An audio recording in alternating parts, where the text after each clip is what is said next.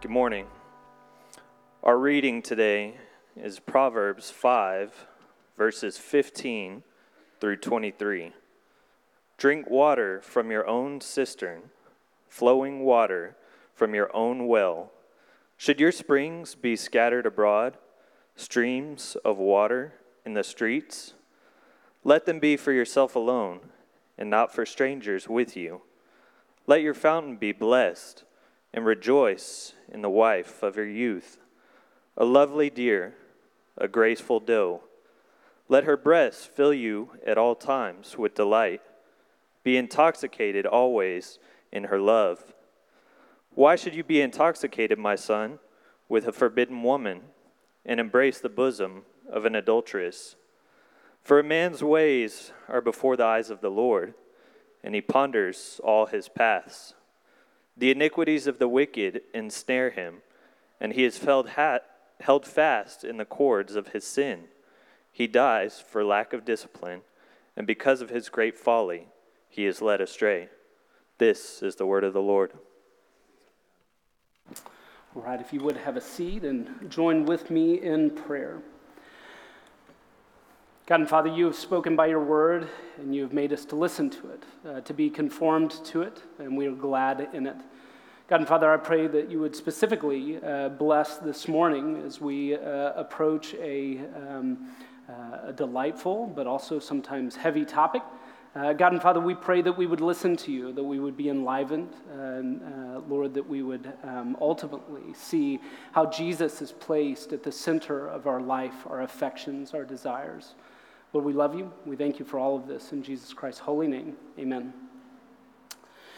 Well, a little bit of a disclaimer kind of up front. We're going to be talking today about intimacy, specifically marital intimacy.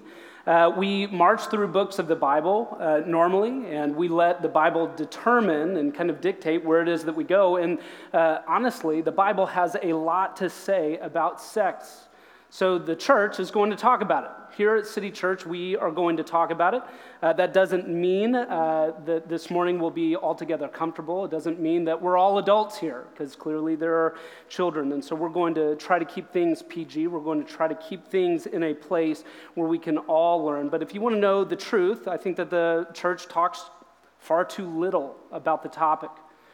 There is no better place, indeed, even for our children, other than home, for them to hear the word, for them to understand and receive a biblical worldview. We, together at City Church, want to be a place of God's glory. So there is no better place for us to be talking about this other than at home with our children. So we're not going to this morning speak softly or in hushed tones. We're going to full-throatedly declare the glory of God in the topic. We want to know and pronounce that God has made sex and pleasure good, and we want to celebrate that this morning. So if you would, with me, I want to approach this topic with that kind of excitement and indeed maturity. So let's go ahead and kind of get into it. Right now, in fact, just this last week, I started a book named The Rise and Triumph of the Modern Self. I have not completed the book, and so I won't full-throatedly endorse the book, but it has been very helpful for me. It's supplying words to some of the thoughts and some of the experiences that I have had personally, that I've seen in my close friends, that I've seen in this community here at City Church, and indeed the broader culture. It's been a good book. And there have been two words specifically that have been introduced to me that I've never heard before, and I doubt that many of us have.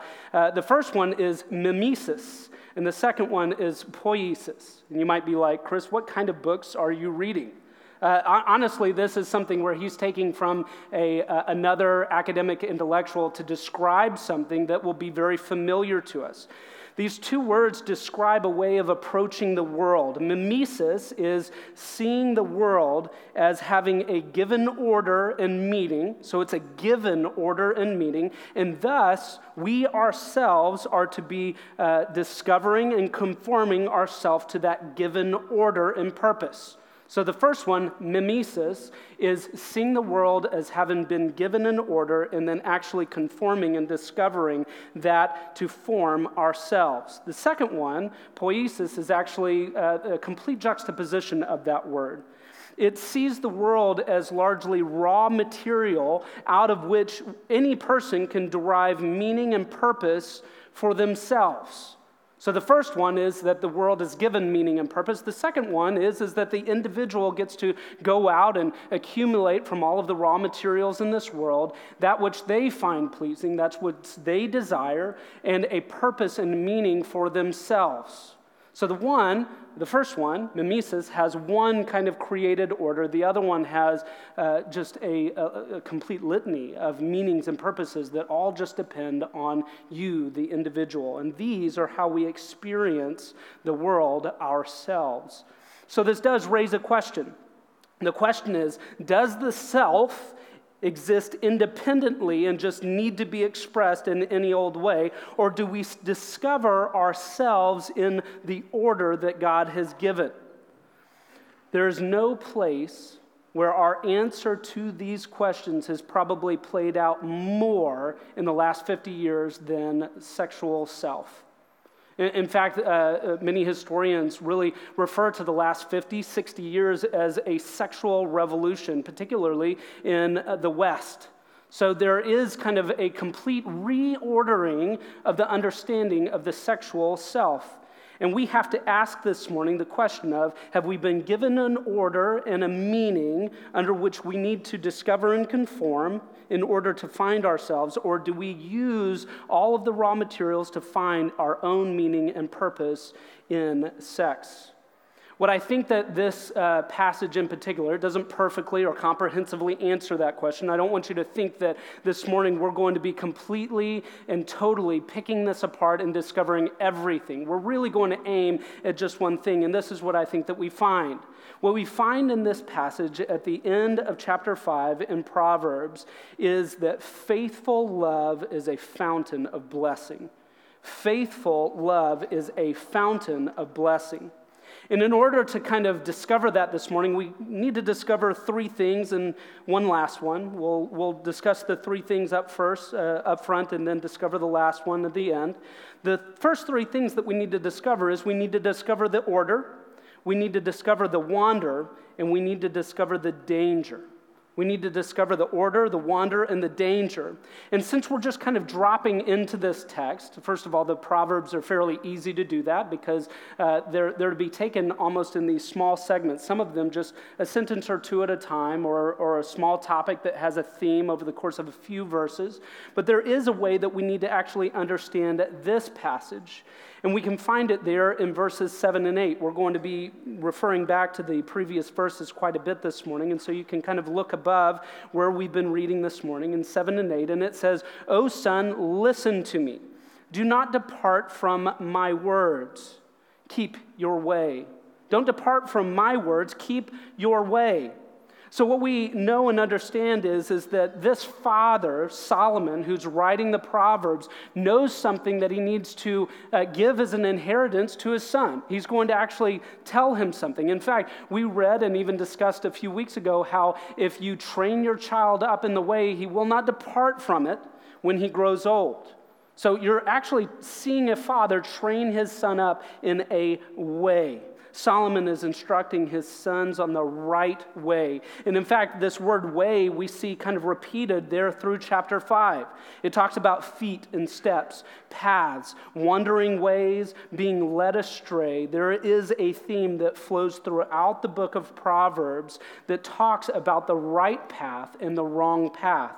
And so there it is that we get to understand that we can ask the question, is this poiesis, is this a making of our own way, or is this mimesis, trying to find the right one? And what we need to discover first is the order. We need to discover the order. Verse 15, "Drink water from your own cistern, flowing water from your own well." Now, what we have here is an allegory. So you might be tempted to just go, what? What is this talking about? Drink water from your own cistern. Drink flowing water from your own well. Well, if we look back at verse 3, we see that he introduces this forbidden woman. In fact, literally in Hebrew, it's going to be talking about a foreign woman, someone that is outside, someone that is not a part of this marriage, maybe even not a part of this tribe. And it describes her in a particular way. It says that her lips drip with honey, and that she has smooth speech. In fact, it's as smooth as oil. So we get this kind of theme here. It's not just the paths, it's also something about water and tasting. We see a mouth mentioned in both of these places, and drinking. Verse 8 says, keep your way, do not go near the door of her house, versus the other allegory, which is drink at home from your own cistern, your own well. In verse 4, as a juxtaposition that we can kind of clearly see here, in the end, the adulteress is bitter as wormwood, and the wife is a blessed fountain of flowing water. So, what we actually do see here is an answer to this question about poiesis and mimesis. We see that there's an order. God gives an order, and that's what we're discovering. In fact, if you want to know the answer to your first form in our printout this morning, it is that God gives love order. God gives love order. He designs us for each other. He commands fruitfulness within the context of marriage. Be fruitful and multiply. And then he reserves it for marriage. Husband and wife have been given to one another. Intimacy is integral, and it belongs to no other person. In fact, we see that quite clearly in verse 16. Should your springs be scattered abroad, streams of water in the street, let them be for yourself alone, not for strangers with you. The father here, Solomon, is making an appeal to his son. He's saying, be faithful, go home, drink well from your own cistern, flowing waters there at home. Think about it. Would you want your wife to be unfaithful? Would you want for your waters to be scattered in the street, for it to be flowing out into a foreign land? This is the appeal that Solomon is making. And it's an interesting thing, if we can be honest, for Solomon to be challenging his son too, because we know that he has not even lived up himself to his own wisdom. At the end of his life, we see that he accumulated a mass of regret, tons of sexual sin in his own life. But the Spirit, through Solomon, is challenging his son to think through these things very carefully and conform to God's created order. Solomon's wisdom joins the chorus of God's word in promoting God's design for covenantal love in covenantal union. So don't be distracted by the fact that Solomon didn't live up to this. The whole of Scripture is that same story where holy men who are taught by the Holy Spirit write in the words of Scripture, and they're included in halls of faith, and yet we can go back nearly one for one and just recount the way that they paradoxically did not live up to the standard that the Spirit had put in their heart. We have all fallen short of the glory of God.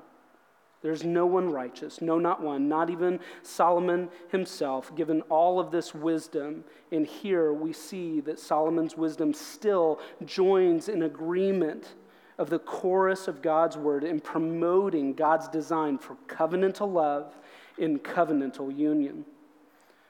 This means that there is a biblical ethic for sex that we cannot get away from.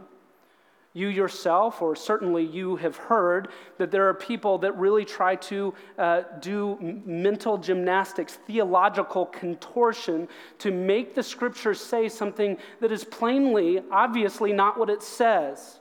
There is a biblical ethic, and the further that the church runs away from it, the more we will be disregarded. Heterosexual, monogamous, consensual marriage is at the heart of the gospel story, we will discover. And if we don't discover that order, if we don't conform to it, what we will be doing is teaching heresy about what God has done and how he intends to love us and impassion and inflame us, just as we were just singing. So let us see all of this as a good thing. We do see, though, that biblical ethic is exclusive, and we can't run away from it. It is hard. There will be people that call you and me and this church and the church more broadly bigots for saying so, but if we are to hold up this standard, God's standard of heterosexual, monogamous, consensual marriage as the place for sex, then we must also conclude that it excludes adultery. which is explicitly prohibited here. Unfaithfulness is explicitly prohibited here, but so is, not just in this passage, but in a lot of other very explicit passages, homosexuality. The conduct of homosexuality, incest, abusiveness, assault. These are the things that Satan has used to contort and distort and disintegrate this glorious thing that God has created us for. And we ought to say so. With humility, not with a gleam in our eye, a desire to pick a fight, but to be specific about the things that God says are specific, and to uphold the way that the Creator said that life works best. If we really do truly believe that a biblical ethic for sex actually creates more opportunity for human flourishing, why would the church decide not to say so? Why would we withhold a blessing from the world, even though we might be called a myriad of names? We ought to be full-throated in the way that we portray what God says about how He has made His creation. But Solomon doesn't just quantify what sex is and what it is not, what pleasure is and what it is not. He also wondrously, really beautifully qualifying it here in this passage. So we don't just want to discover the order, we also want to discover the wonder. Let us take a look at verse 18. Let your fountain be blessed, and rejoice in the wife of your youth. Solomon reminds us here that he is also the poet that wrote the Song of Songs, the Song of Solomon. And it gets a little bit spicy here. It says, let your fountain be blessed. And I think that there is some real illusion going on here. I think that what he means is to conjure something up inside of us. It says that we're to rejoice in our spouse, especially our spouse in our youth. In congress with one another, there is blessing, there is enjoyment, there is goodness, there is life. And in fact, Solomon means to turn up the heat even a little more and says, a lovely deer, a graceful doe, let her breasts fill you at all times with delight. It says, be intoxicated. I want to take those two pieces here and just talk about them for a moment, just kind of hold them up together. It says that we are to do this at all times. This kind of delight is reserved for your spouse. He's talking about a lovely deer, a graceful doe. He's talking about a specific woman. It's not talking about all women. He's encouraging his son to enjoy his wife and vice versa. But he is also saying that it should be done all the time. It's something that's regular. It's something that should be celebrated. It's something that should be on our minds. And for most men, we go, it is. It's on my mind all the time. But we don't need to step past this so quickly because we see a lot of disorder here too. I see within the context of my own marriage in this church, irregularity. And I want to make an exception here. I'm not talking about times like Paul says, where there is fasting for prayer, where we may deny one another for a short period of time, he says. So we're not talking about that. We're also not talking about where physiologically there are disabilities, there are things that hinder couples. But the normal is supposed to be that there is regular, impassioned sex. It's supposed to be intoxicating and regular. Now, what I want to make one more point on this all the time.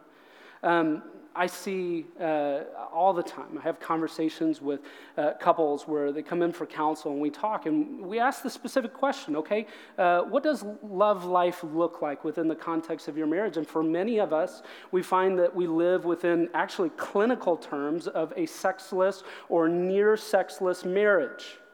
The definition of that is about once every 6 weeks. If it's only once every 6 weeks, clinically, psychologically, though that's not where we hang everything, that you're living in a sexless or near sexless marriage. Now, I don't want to put a label on you. There are seasons, there are times. My wife and I have experienced these as well. So I don't want you to feel condemned in that, but I also want for you to have some tools to, have a conversation as a couple, to evaluate if God's word is saying that this is something that should be regular, at all times, that there is delight kind of mixed into your marriage. Have a conversation about it. But the second thing is that it's to be intoxicating. Solomon says that he's supposed to be intoxicated. It literally means swept away with delight. Love is to be intoxicating and faithful. That's the second of the things in your printout this morning. Love is to be intoxicating and faithful. It's reserved for your spouse, and it's to be intoxicating. You're supposed to be swept away with delight. And just so that you don't think that it's just me up here kind of interpreting this, I had one commentator that I read this morning, over the course of the last week, said, Proverbs calls unabashedly for seeking fulfillment in sexual intimacy of marriage as the relational context where these desires are rightly fostered and enjoyed and good for both husband and wife. It's not just me that thinks this. It's not just your spouse that thinks this. Solomon thinks this because he is being initiated by the Spirit of God to encourage marital fidelity and passion. How beautiful that is. Here we see a good father stoking the desires of his son and his daughter-in-law for marital love.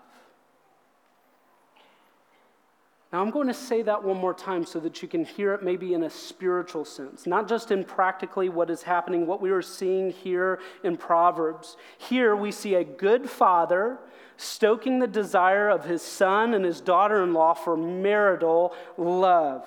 So what I want to do real quick just to kind of solidify this point is to turn over to Ephesians chapter 5. You can turn with me if you'd like. And we're going to be reading verses 21 through 23 very quickly. I apologize, that's the wrong. Ephesians 5:25 is where we're going to start this morning. Husbands, love your wives as Christ loved the church and gave himself up for her, that he might sanctify her, having cleansed her by the washing of water with the word, so that he might present the church to himself in splendor, without spot or wrinkle or any such thing, that she might be holy and without blemish. In the same way, husbands, are you listening? In the same way as Christ, husbands should love their wives as their own bodies. He who loves his wife loves himself, for no one ever hated his own flesh, but nourishes and cherishes it, just as Christ does the church, because we are members of his body. Therefore, and this is a quote, therefore a man shall leave his father and mother and hold fast to his wife, and the two shall become one flesh. This mystery is profound, and I'm saying that it refers to Christ and the church. However, let each one of you love his wife as himself, and let the wife see that she respects her husband. What we see here is that Paul raises up marital love, both masculine and feminine love, coming together in a one flesh union. And what he calls it in Greek is a mega mysterion. If you've ever, you can hear the words, right? It's a mega mystery. It's something that we are to discover. Paul is saying this one flesh union between husband and wife is mysterious, to which we all say, amen.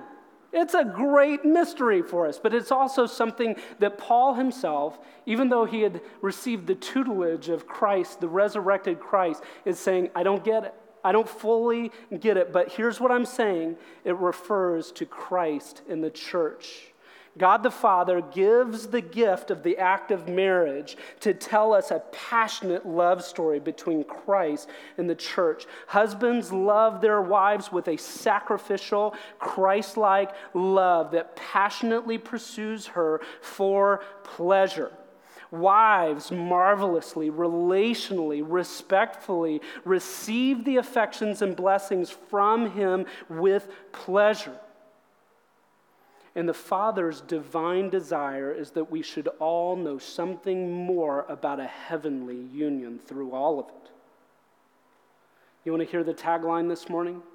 The thing that maybe you are missing in all of this? whether you're a child, whether you're single, whether you've been married for a short time or a long time, you want to know what you need to know about sex this morning? Sex is for worship. Sex is for worship. And you might immediately think, yes, for gratitude, right? To see and experience pleasure and then go, thank you, Father. No. Yes, but no. We get glorious glimpses of Jesus' love for us in this beautiful, delightful gift from the Father. This is all about worship. It's all about understanding how deeply and affectionately we are loved by Christ. And that's why sex doesn't just belong as an institution to whatever whim we have, because God gave it to us. He defines it. It's His. We don't get to take it down and dirty it up and mess it up and break it apart and call it what we want to call it. It's His, and He's given it to us for a specific purpose. Lots of purposes, the chiefly of which is for you to worship Jesus more. And that is not just for married people. For those of us who are experiencing celibacy or singleness or any of these kinds of things, what we get to know is that this thing that all of society seems enamored by in one way or another is really just directing us to a time when all of our passions, all of our desires, all of our need for pleasure will be satisfied in Jesus. So that's why we're talking about it this morning. That's why we're not sugarcoating it. That's why we're not wrapping it up in saran wrap, taping it up, bubble wrapping it, making sure that it's nice and pretty and safe, is because all of us get to behold this thing that God has created and know that it's for Him more than it is for us. But some have never experienced this kind of blessing, or listened even to a single word. And there's lots of different reasons why that might be, but I think that the reason why that I want to deal with most actually comes to us by way of verse 21. I want for us to look at it there because a lot of us experience a lot of condemnation, a lot of disorientation when we come to this topic. And so lastly, we have to discover the danger. If we're going to deal with this subject rightly, if we're going to deal with this passage rightly, we have to discover the danger. For a man's ways are before the eyes of the Lord, and he ponders all his paths. Now, may I give you a warning here just for a moment? This passage has some heavy things to say to us. For those of us who have experienced some things or have lived life in sin, the passage is about to get a little heavy. But I promise you we're going to end on a glorious note. Will you give me that grace this morning? Let's go into it. We've never heard or experienced the wonder or delight maybe in our lives because of unfaithfulness. There's a juxtaposition here in this passage between faithful love and unfaithful love. And many of us haven't heard or experienced the wonder or the delight, not because of our Facebook status, but because of unfaithfulness, either our own unfaithfulness or others. And I want to say so. Perhaps you have experienced sexual abuse as a child or assault as an adult. And that rending, that breaking, that hurt has taken all of the delight, all of the expectation, all of the desire away from you. For some of us, it's maybe not that, but it is the infidelity of a spouse or even one of our parents. We stood witness to see our parents being unfaithful to one another, and it broke something in us. And it's not possible to come to this subject of passion and not feel and experience some of that brokenness that still is there, that still hangs with us. So perhaps you've experienced these things, or maybe just generally, culturally, you've seen a portrayal of sex as something that is dirty, that is hidden, that is broken, that is gross, and culturally you just feel unclean. There's no way, even just now, taking on the subject here together in a room where it is very safe here at City Church to discuss this kind of thing, you just feel withdrawn, tightened up, clenched. because you've heard what the world has said more than what you have heard what God has said, and you wonder, could God be telling the truth about this? So perhaps you've experienced unfaithfulness, or perhaps you yourself have been unfaithful. You've given your passions and body to another. You've had sex with a screen. You've sought out the forbidden woman, as this passage would say. Verse 5 says, her feet go down to death. And we felt it. Her steps follow the path to Sheol, and we've experienced. It goes on to say that she does not ponder her path. She does not wonder about her ways. And that stands in complete contradiction to verse 21 through 23 that says specifically that the Lord does do that. The Lord does ponder the ways. He knows us intimately. And so I just want to read and remind you again of that passage there, that the Lord ponders all your paths, your iniquities, there are a snare. In fact, we die without discipline. That's what the Proverbs say. Verse 8 says, keep your way far from her, and do not go near her door, near the door of her house. To which our culture, maybe even you, might ask, why? Why not? Why shouldn't I go and experience whatever pleasure I desire? Why should I not go there and have or take whatever it is that I want? God says, keep your way far. Do not go near that door, lest you give honor to others, your years to the merciless, strangers your strength, labors to a foreign house. Verse 11 puts a little bow on this and says, at the end of your life you groan, flesh and body consumed, and you say, how I hated discipline. Verse 14 cries out in this kind of despair, saying, I am at the brink of utter ruin in the assembled congregation. Here's what I love about God's word. There are things that are taboo. There are things that we certainly wouldn't say. That there are things that we might be very reluctant to put out there because it might feel as shame or condemnation. But here, these verses say that if you go in, if you are an adulterer, that there is something about being in the assembled congregation that has you on the brink of ruin. Scripture is honest. There is public shame. There are feelings of disgrace. Verse 22 says it even more specifically, and I really want to land here on this section before we discover our final thing. He, the one who has gone and sought this out, is held fast in cords of sin. Unfaithfulness leads to slavery. Your final point on the handout this morning is that unfaithfulness leads to slavery. To which you might rightly respond, but Chris, where is their hope? This is a part of my past. This was done to me. I did this thing. I have an addiction that's hard to break. My wife doesn't look me in the eyes anymore. I haven't been able to initiate with my spouse in years. Maybe that's your story. Where is their hope? There's one more discovery for us. It's the discovery of the blessed fountain.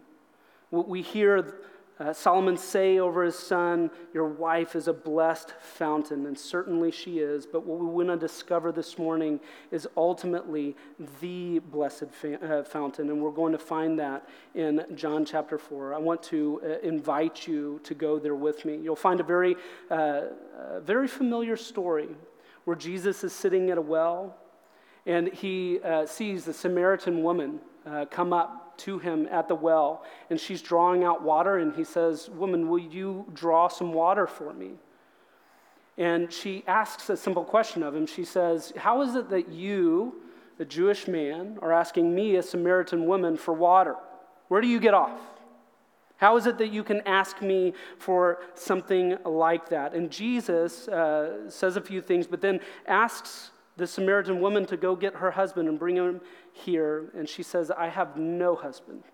And Jesus, rather uncharacteristic of how we think of him, says, you're right. You do not have a husband, for you have had 5 husbands, and the man you are with now is not your husband. And her mouth drops, and quickly she regathers herself to change the subject and talk about geography. Ultimately, what I want to do is hear Jesus' sweet words to this woman. He tells her, if you had known the gift of God that's right here before you, you would have asked and he would have given you living water. And Jesus said to her, everyone who drinks of this water will be thirsty again, pointing to the well. But whoever drinks of the water I will give him will never be thirsty again. The water that I will give him will become in him a spring of water. It's familiar language from Proverbs. It's a spring of water welling up to eternal life. The woman said to him, Sir, give me this water so that I will not be thirsty or have to come here to draw water. If you knew the gift of God, you would have asked and he would have given you living water, well springs of water of eternal life. There is only one fountain that washes clean. There is only one water that completely satiates. There is only one well of eternal life, and it is the blessed fountain of Jesus Christ. For those of us who have experienced unfaithfulness, our heart together as a community is with you. You were supposed to be cherished and loved. You were supposed to be protected. You were supposed to be cared for. You were not supposed to be hurt. Your spouse, your parent, whoever it was not supposed to be speaking heresies about God. It was supposed to be portraying good, united, covenantal love. But what I want you to know is that there is one who is always faithful. There is a well that never runs dry. There is an eternity for you where the faithfulness of Jesus Christ for all of eternity will eclipse whatever heartbreak, whatever hurt, whatever brokenness you have experienced in this world, and it will be as though it had never even happened. Everything that was rotten about this world will come untrue in the person of Jesus Christ. So for those of us who have experienced the weight of unfaithfulness, I want to encourage you. There is one who is faithful, and he is faithful for eternity. For those of us who have been unfaithful, for those of us who have hurt, who have abused, who have assaulted, who have manipulated, who have coerced, who have sought the fire of love outside of the fireplace of marriage. For those of us who have sought those things, and we come into this room and all of a sudden we're starting to talk about sex this morning, and you feel this weight, this darkness, this hurt, this anger maybe even. Would you know that Jesus Christ provides total and complete freedom and for forgiveness for anything? A maddening kind of forgiveness. The kind of forgiveness that most of us would go, how is that even possible? How could you, Jesus, get rid of that much disgrace? And for us to rejoice in it, for us to celebrate it, for us to depend eternally on Jesus, the true fountain, the true blessed fountain, the fountain of love, the fountain of passion for you for eternity. Let me pray that over us this morning. Father, you are the better Solomon. You are the one who speaks to us, who designed sex and passion and these kinds of things. You are not merely guiding us on paths towards faithful love, towards faithful marital love like Solomon. You have created us for it, not only in this world, but also in the church's future union with Christ. So, Father, we confess together our unfaithfulness. We confess that we live in a land that does not honor the holy pleasures you have created us for. And all of us, in our own way, have fallen into sexual sin. Forgive us, Father. Do not make us an example like Gomer, but purify us. Make our marriages faithful. Make City Church marriages strong.